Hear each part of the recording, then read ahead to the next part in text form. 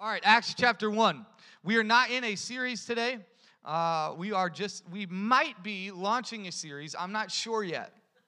But I read this week. I almost went to Acts chapter 4, but again, you can't skip where it starts. And so what's happening here in Acts chapter 1 is Jesus has risen from the dead, right? Luke has taken account of what's happening, and I don't know if you know this, but Luke also wrote the book of Acts. So in a lot of ways, Luke is part 1, Acts is part 2, and he is writing for someone. So even in the very beginning of Acts, you see him write something to a man named Theophilus. So he is writing this for someone. He is most likely being rewarded for paying or for writing this. So he is doing it with, that's why in Luke you see a lot of detail. There's a lot of, and his profession caused him to be a detailed person, a physician type person. So he would take a lot of notes, but he was doing this, he was commissioned to write this.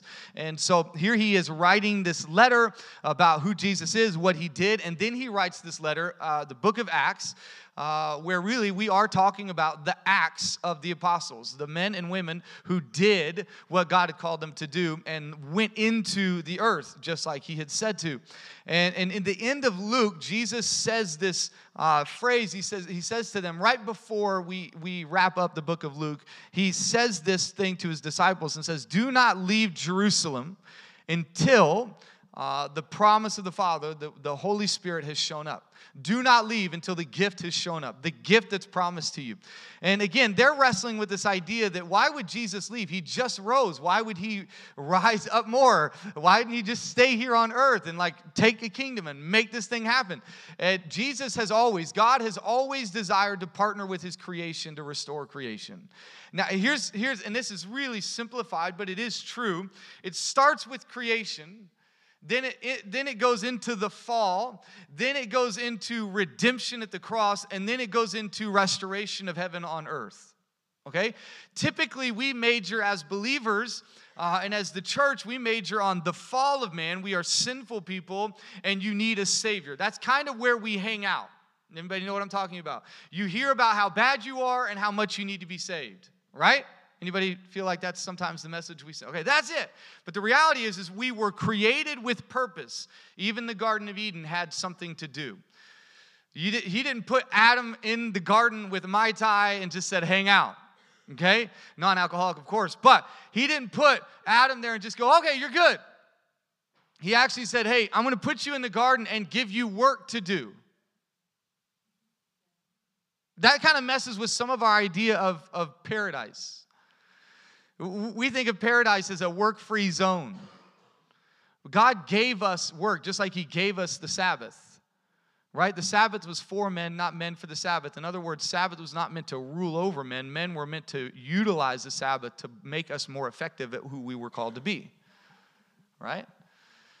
And so he created Adam with purpose and said, name the animals, curate and rule and have dominion over the earth, which meant actually to create what it is meant to become. So even from the very beginning, he created you with something, and sin took him away from overall purpose, took him away from a heavenly purpose, took him away from the commission God had given him. And so the redemption was to buy back his people that he might be able to put them in a place where they could live freely and with purpose and future without sin, guilt, and shame overhanging their life and pulling them back away from what God called them to do so that he could begin to restore the earth to what he had originally created it to be. Okay? So if you only major on the two in the middle, then you end up just beating people over the head with their sin and hoping that somehow that will make them decide to follow Jesus. When in reality, what you're saying is, hey, you were created with purpose. Now, I don't know how I got to that, because that is not in my notes, but I think and I hope that it helped somebody, okay? But what's happening here is, and maybe this is where I can tie it together, is that God sends Jesus. Jesus does what he's called to do. Jesus returns to heaven and says, now I'm going to give you the Holy Spirit so that we can fully partner together in restoring earth into the heaven-like place that I had intended it to be. And so the Holy Spirit is not here just so you might have love, joy, peace, patience, kindness, but that you might bring that into the earth. Are you with me?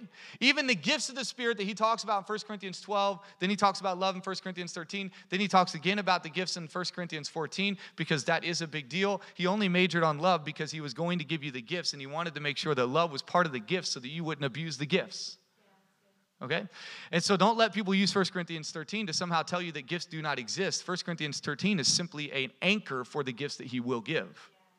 Okay? And so here's Jesus leaving and saying, I'm going to give you the Holy Spirit so that you can do everything I intended for you to do. So the disciples are watching Jesus go, and I'm going to go backwards here. Scott, I'm going to mess you up a little bit. I'm going to start with Acts chapter 2. I know I told you to go to Acts chapter 1, but I want to start with Acts chapter 2, and then I want to go back to Acts chapter 1 for the big reveal. Okay? Acts chapter 2. Many people know the day of Pentecost. We celebrated Pentecost Sunday just a couple weeks ago. This is the one that most people go to. This is when the Holy Spirit shows up on earth and begins to do something. Now, it's not that the Holy Spirit wasn't active before. We see him in the Old Testament. We see the Holy Spirit working. We actually see him hovering over the darkness whenever God is creating the earth. So the Holy Spirit has always been at work. But this is a moment where he begins to work in people in such a way that we become the image of Christ on the earth. Amen? And so all of a sudden, something shifts, something changes, and it's called the day of Pentecost. Jesus has just risen. The disciples are hanging out, waiting for him, waiting for the Holy Spirit. Verse 1 of Acts chapter 2. When the day of Pentecost had arrived, they were all together in one place. That to me is a bit redundant, but I think it's purposeful because they are not just in close proximity, but they are actually in unity together. And we'll see that in just a moment. Acts chapter 2, verse 2. Suddenly, everybody say suddenly. Suddenly a sound like that of a violent rushing wind. How many of you guys have heard a few of those lately? I just found out yesterday. I walked out, and my neighbor next door, she goes, hey, did you see the top of your chimney out over here? And I said, I had not. And so she showed me the top of my chimney. So me and Kaysen, don't call CPS. Kaysen and I got up on the roof, and we put the top of the chimney back on the thing because there's been some wind lately. It's kind of been, and some of it very deadly and dangerous wind, violent wind. You can hear it at night. Hear the trees moving in it, and it's just been an amazing thing. Suddenly, a sound like that of a violent rushing wind came from heaven, and it filled the whole house where they were staying. And tongues like flames of fire that were divided appeared to them and rested on each of them. Then they were all filled with the Holy Spirit and began to speak in different languages as the Spirit gave them ability for speech. So it is not saying that the disciples couldn't speak prior. It's that they couldn't speak in a way that the Holy Spirit had empowered them to do. I believe the Holy Spirit wants to do things in your life that aren't only based on your own ability or gifting. It's not that he will not use your ability or gifting, but that he wants to go further than that. Again, partnering with you to do things that you could not do on your own. Okay, so that's the big moment, right? That's the big reveal. The Holy Spirit shows up, does it in quite the theatric fashion, right? Does it with a violent rushing wind, doesn't knock on the door, tongues of fire. It's a pretty amazing scene. And all of a sudden, just a few verses later, we see 3,000 people get saved. God's on the move. God is really about to do something amazing on the earth, right? Incredible reveal. And so many times we read this word suddenly, and we think that it actually suddenly happened. The other day, well, actually, this is several months ago. Shane here. Say hi, Shane. Shane over here, yeah. Shane is an incredible remodeler of homes. I don't think that's the official title of it, but Sinkfield Flooring and Renovations. Renovations? Yeah, okay, I got it right. And you call him if you got anything going on because he's brilliant. But he has been working at our house because a few months ago, and yes, we waited a long time because we have another one, and we were just like, I don't know if we want to do it yet. And we waited a while. But a few months ago, we were running a shower because my son had a bit of like asthma, have a tough time breathing. And if you're a parent, you know that one of the tricks of the trade, especially late at night, if there's nothing else open or whatever, is you turn on a really hot shower and close the door to the bathroom. And you basically create like a big breathing machine in your bathroom, right? Just all the fog and all the mist and everything coming out. And so we would do that. And we've had to do that with Kaysen over the years. And it's gotten much better, but he did this just a few months ago and was just having a tough time. So we ran the shower. And we would intermittently take him in there. But about 30 to 45 minutes into running this shower, a little longer than we typically do this, but we ran this thing for a while. All of a sudden, right? You ever said all of a sudden knowing that it wasn't actually all of a sudden? You all of a sudden saw the consequence or the impact of what you did, but it definitely did not happen all of a sudden. So all of a sudden, we're walking out of the bathroom of our bedroom, and we step on the rug, the carpet, and we can tell that it's wet. It's not supposed to be wet. That's not a normal occurrence. I don't know about you. If it is happening in your house normally, then you should call Shane Sinkfield of Sinkfield Remodeling. And so I stepped on that, and I go, oh, okay, that's not good. Let me turn off the shower. And what we had been continually doing in running our shower had all of the sudden caused the problem. So I want to go to Acts chapter 1, verse 14. It's one of my favorite and least talked about verses in the Bible. And this is the one that might cause us to go into a series about prayer, possibly the Holy Spirit. We'll see where we go. Verse 14 of Acts chapter 1. All of these, now these are the disciples and those who were with them. Verse 15 talks about there being about 120 people in the room. All of these were, are you ready for it? Continually. Everybody say continually. A little harder than suddenly, but continually. Oh, that'll preach, actually. Continually is a little bit harder than suddenly. Anybody getting where I'm going with that?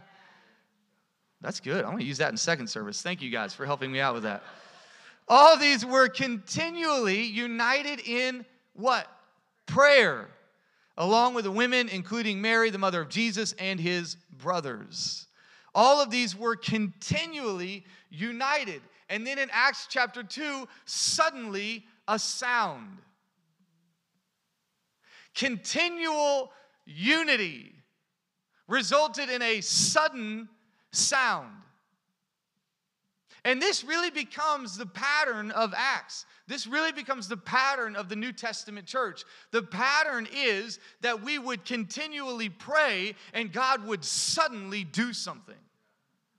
Even in Acts 4, when they get arrested and then they get out of prison, they go back to the house where all the people are hanging out and they're praying. And what they're praying for is boldness. And all of a sudden the Holy Spirit shows up and they begin to go and preach with boldness because they were continually praying. God suddenly did. Continually united, and God suddenly showed up. I don't know about you, but I wish it would always just be suddenly pray so God would suddenly do something. How many of you know that we treat life that way? I wish this would just suddenly happen, so I'm suddenly going to do something. And some of us need to suddenly get a realization that it won't just suddenly happen so that we will start continually doing something or we will continually be disappointed. That was harder to say than I thought it would be. But we must be willing to be people who will continually seek God. Remember, Jesus has just risen from the dead. And Jesus says, hey, you just go to Jerusalem, hang out there. The place where all the people who didn't believe in me are. The place where the people who crucified me are hanging out. The people who think you're crazy for trusting in me, go back to Jerusalem and hang out there. Don't leave there until the Holy Spirit shows up. Don't go anywhere until the Holy Spirit shows up in a powerful way. Don't go anywhere until I give you what I intended to give you. And they waited for 40 days at least for the Holy Spirit to show up. They continually prayed for 40 days for God to suddenly show up. I don't know about you. There are things in the Bible I just don't like. There are patterns and principles that I just wish weren't there. But God creates things and patterns and principles that he builds everything upon. And that's what I love about him. He doesn't always just say, well, I just want you to be like this person. He gives you patterns and principles to base your life upon so that you might, over time, become more and more increasingly glory to glory to glory into the image of Jesus. Suddenly is always preceded by continually. It is rare that something happens, whether it be a pothole in the highway, whether it be an issue at work, whether it be, it's usually preceded by by something that has continually been going on. Whether under the surface or not, whether unknown or not. You ever had that conversation where suddenly a friend doesn't like you anymore? And then you find out that for a while and continually there had been some issue that had continued to rise up and they'd never told you about it, and suddenly you are a bad person. Anybody know that? That we live life in a world where continuation has to happen for us to suddenly receive what we always pray for and what we want. They were continually united, and all of a sudden something happened. Now, again, I don't love this phrase. I don't love the idea that I have to continually do something, but I find that God isn't just interested in doing things, but in developing things. It would be foolish of us to ask my children, Meredith and I, to ask our children to be all grown up right now. And it wouldn't be fair either, would it? When you find a young child who's lost a parent or lost parents, and people say things like, well, now they're going to learn to grow up quickly. And there's part of that we understand has that, but there's part of that, there's a tinge of, oh, that's frustrating. Oh, that shouldn't be. Why? Because we want them to have the space to become what God has put in front of them to do. In fact, in our School of Leadership that's been going, we have 8 people going through our School of Leadership right now. It's fantastic. In our School of Leadership, Pastor Phil talks about this idea that your present pain is greater than your current responsibility. Why? Because the vision is always further out. There is always a development towards the vision God has put in front of you. There is always something for you. God has given you the vision of what you can become, the vision of what He's called you to do, so that you might become the person when the time comes to do what He's called you to do. Again, it would be foolish for someone to get a new job and the very first day for everything that they needed to do and be done to have been done perfectly and without mistake. There is school or training or some kind of development. And God has given these men and women a calling. Jesus has commissioned them to go into all the world and baptize them in the name of the Father, Son, and Holy Spirit, to teach them all the things God has taught them, all the things Jesus has taught them. He's given them a commission, but then He has said, wait, don't go anywhere until I give you that which will empower you and shape you and make you into the person you are to be able to do what I've called you to do. So God is developing you. Sometimes we get so frustrated that we aren't where we thought we would be yet.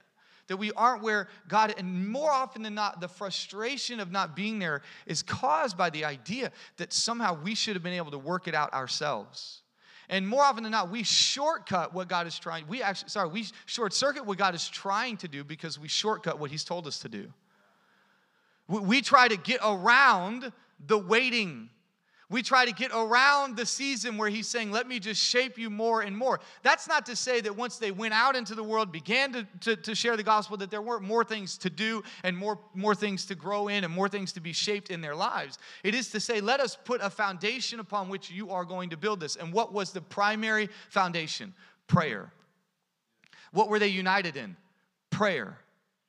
For many of us, when we hear that we are to do something, we immediately get on to doing it. How many of you are really good at getting an idea and then just doing stuff and then going, okay, God, let's pray and bless this? Right? We take all the time, and it's kind of a funny thing for God to bless the food after we've already made it. Maybe we should all pray before someone walks in the kitchen and starts touching our food. Right?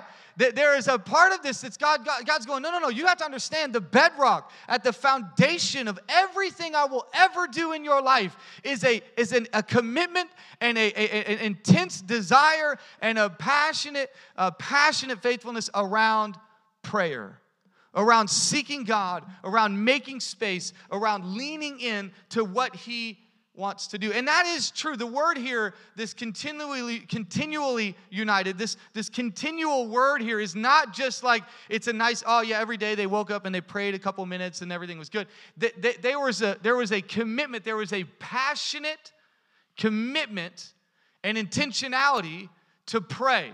There was a passionate and full-on commitment to prayer. And so they were regularly and consistently seeking God. Prayer was fundamental. Prayer was the thing that brought them together. The early Christians, I would quote a commentator on this idea, the early Christians had been instructed by Jesus to wait until they were empowered from on high. This waiting period was not simply idle time. During this time, all these were continually united in prayer. As we study the books of Acts, we will notice that prayer was not a casual or occasional event for the early disciples. The word translated continually not only denotes the duration of their prayer, but it also indicates their devotion to prayer. Their praying was both persistent and passionate. In other words, prayer was not a stopgap effort to be abandoned once the Spirit had been given, but was a bedrock necessity for effective communal life.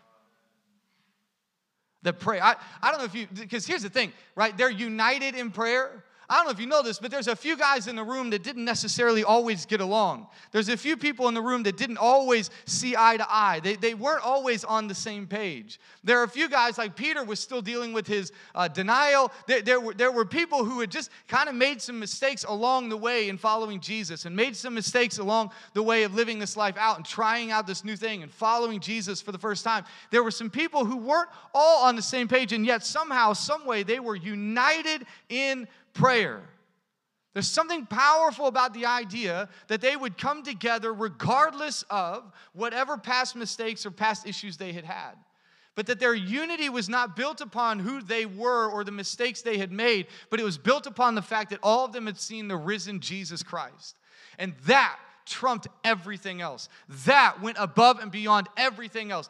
That resurrection, the fact that Jesus had died and risen again, that changed everything. And it should change everything for us. We should be willing and able to pray with people we aren't always in agreement with. In fact, I don't know if you've ever done this. And maybe, I'm going to throw this out to those of you who are married. All right? Or I'm going to throw this out to you, got some close friends, or maybe you're going to get married, or maybe you've been in an argument before. I'm just going to throw out this tip to you, and I want you to see what happens, okay? If you are in an argument, which I know none of you guys get in arguments. I understand that. And I'm just talking to myself, and I'm preaching to myself because I am still walking this thing out. You guys are much further along than me, I know. But if you are in an argument, I want you to just randomly, at some point in the conversation, I want you to just go, hey, you know what I think we should do? I think we should pray about this. And you watch. There's two things that are going to happen. Oh, yeah, you're going to drop that right now? Like, really? Or you watch as you go, oh, yeah, let's do that. I feel like that might be more fruitful than what's been going on. You're with some friends and they're talking about people, or they're frustrated about a certain thing, or maybe they've had a bad week and you guys are commiserating around all the negative and bad and difficult things going on. If one of you would just go, you know what I think we should do? We should pray. We should pray and seek what God wants. We should pray. We should get united in prayer. And I just want you to play out in your mind. Just play that a few more steps forward. And just in your mind, just begin to think about what might happen in your marriage, in your relationships, in your friendships, if when something began to push against you, and when you guys began to push against one another, if one of you would step in and go, you know what we should do? We should pray about this. There's something powerful about prayer. My grandfather used to say, prayer produces intimacy with whom you pray, for whom you pray, and to whom you pray. Prayer brings you closer to one another, and it begins to strip away the inconsequential things of life, and it makes you get unhidden, right? There's something about prayer that makes you go, oh, yeah, okay, this isn't all about me. I am not perfect. I do need to be a bit more humble. And after you pray, the fight changes, the discussion changes. It's really hard to continue to be negative after you've just submitted things to God. It's the same thing you see in the psalm. The psalmist begins to complain or just be honest with God. Just be very transparent with God about the frustrations and the difficulties and the things. And somewhere along the way, it begins to turn into prayer and praise. It begins to turn into an honoring of who God is. And so we have to be people who will be willing to go, okay, I know where this is heading, and I'm going to just step in and go, I'm going to wait on the Lord. I'm going to pray about this. I don't mean go, hey, I'm going to go pray about you. That's not what I'm saying. I'm saying, hey, why don't we lean into the one thing that will actually grow in intimacy, actually bring us closer together, actually point our eyes away from each other and put our eyes towards Jesus and allow us to begin to walk in unity, because the moment we begin to elevate Jesus, we remember that we're forgiven. We remember that there's grace available. We remember that there is love that is beyond anything else we can imagine, and the Holy Spirit begins to pull on our hearts, and all of a sudden you get done praying, you go, and I'm not saying this happens every time, I'm just saying, just try it. Because you might look at each other and go, I love you. I forgive you. Hey, you know what? I believe the best about you. Hey, you know what? I know that wasn't what you intended. The Holy Spirit begins to work in our lives. Why? Because prayer is so powerful, and it is not meant to always be done by yourself in private. Prayer has been one of these things that has been put in the back room. It has been put in the basement churches to pray. Okay, we're going to go pray there, and that's amazing. Like, there's some great revivals that have started in that type of venue, in that type of place, but usually it is a gathering of people praying and seeking God for their church, for their city, for their friends, for their family. Prayer shouldn't always be done by yourself. I heard a story this week of a dinner party. Usually it's fun, it's just celebratory, and something had happened in the lives of some people in the dinner party, and they just took some time to pray over each other. That's what I want. I want friendships that realize and recognize that there are moments where we will not be able to answer each other's problems. We will not be able to fix everything that's going on in one another. But what we can do is always and always and always point each other to Jesus. Help each other see Jesus. Help each other see the grace and the forgiveness and the unity that's found when we begin to put everything we have in front of Him. Continually united in prayer, and suddenly a sound shows up.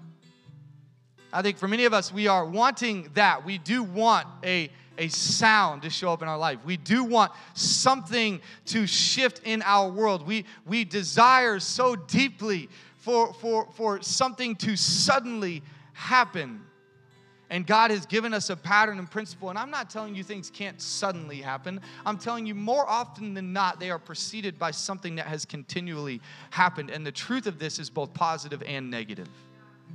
Because the things that you continually surrender your mind to, the things that you continually fill your heart with, the things that continually come out of your mouth, somehow, some way, eventually, somehow seem to always end up suddenly affecting your world. So often the things that I talk to people about is the confession of their mouth. Why? Because we are committed to what we confess. And the things that we speak and the things that we say are usually a reflection of where we are still located in our heart. They are a reflection of where we are still allowing our mind to reside. And we are not people in this church that deny the circumstances or deny the hurt or deny those things, but we are people who say our confession, even in the midst of our reality, will be that we trust God. Our confession will be, I'm going to pray. Our confession will be that I'm going to love Him. Our confession is going to be, I'm going to surrender this time, these 40 days. I want to get on to what I'm supposed to be doing. I want to move on to the next thing. I want to step into this thing, and yet I'm going to wait like He told me to wait. Everything we do should start in prayer. Everything we set our minds and hearts to should start in prayer, because He does not just care about the Christian things He do. He cares about every moment and every minute and every hour and every day of your life. That's why Paul actually says, pray without what? Ceasing. Never stop praying. It's always hard to figure out how that works. But I found it's kind of like your metabolism. If you eat well in the morning, you will work better during the day. If I will spend some time with the Lord praying in the morning, a set time, then somehow, some way, I just eventually, throughout the day, I find myself praying. Because I I ate right to begin the day. There's something about starting your day with the Lord, starting your walk with the Lord, starting your mission and vision and purpose with the Lord, starting there. And this is the beauty of Jesus, that Jesus could bring a bunch of men and women together who didn't all know each other at the beginning of this, the 3 years prior, and but they began to build this relationship, and they built this relationship while watching Jesus escape to pray on a regular basis. He would get up at 3, 4 o'clock in the morning and go pray. He would seek the Lord. He would talk to his Father, and he would say to them, "What you've seen in me, when you've seen me, you've seen the Father." Why? Because I've been spending this time with him, even now on earth, after having spent eternity with him, and I'm now here. I'm with you, and I'm so hungry for what he wants to speak into my heart for this moment and this time. And Jesus does that, and now they're going, and one of the primary questions the disciples ask Jesus is this: teach us how to pray. And then Jesus does. He says, wait. I could give you the Holy Spirit right now. Like once I hit the clouds, I'm giving you the Holy Spirit.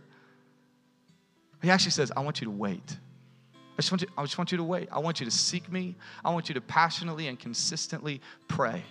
Because I believe that if you will continually do this in your world, I will suddenly do things in your life. I want to encourage you this morning. Jesus is concerned with your world. He really, truly is. And some of us have been wanting sudden things, but we have done nothing continually to see that happen. And I don't mean of your own strength. I don't mean you should be doing that. I mean primarily here today, prayer. Get with some friends. Hey, man, can we just every once in a while get on the phone, just pray over each other?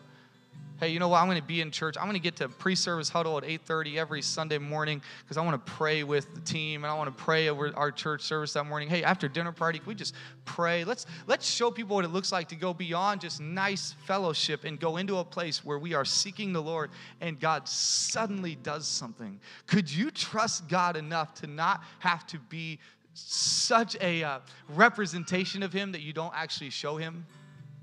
It's almost like sometimes we want to be people who go, hey, Jesus, why don't you just stay back there, stay in the back room, right? Because you do like crazy things sometimes. You turn water into wine. You like multiply bread. It's like, it's cool, but it's like, whoa, who is this dude? I'm going to represent you out here. I'm going to make it relevant and cool. And Jesus goes, no, you know what? Let's just pray.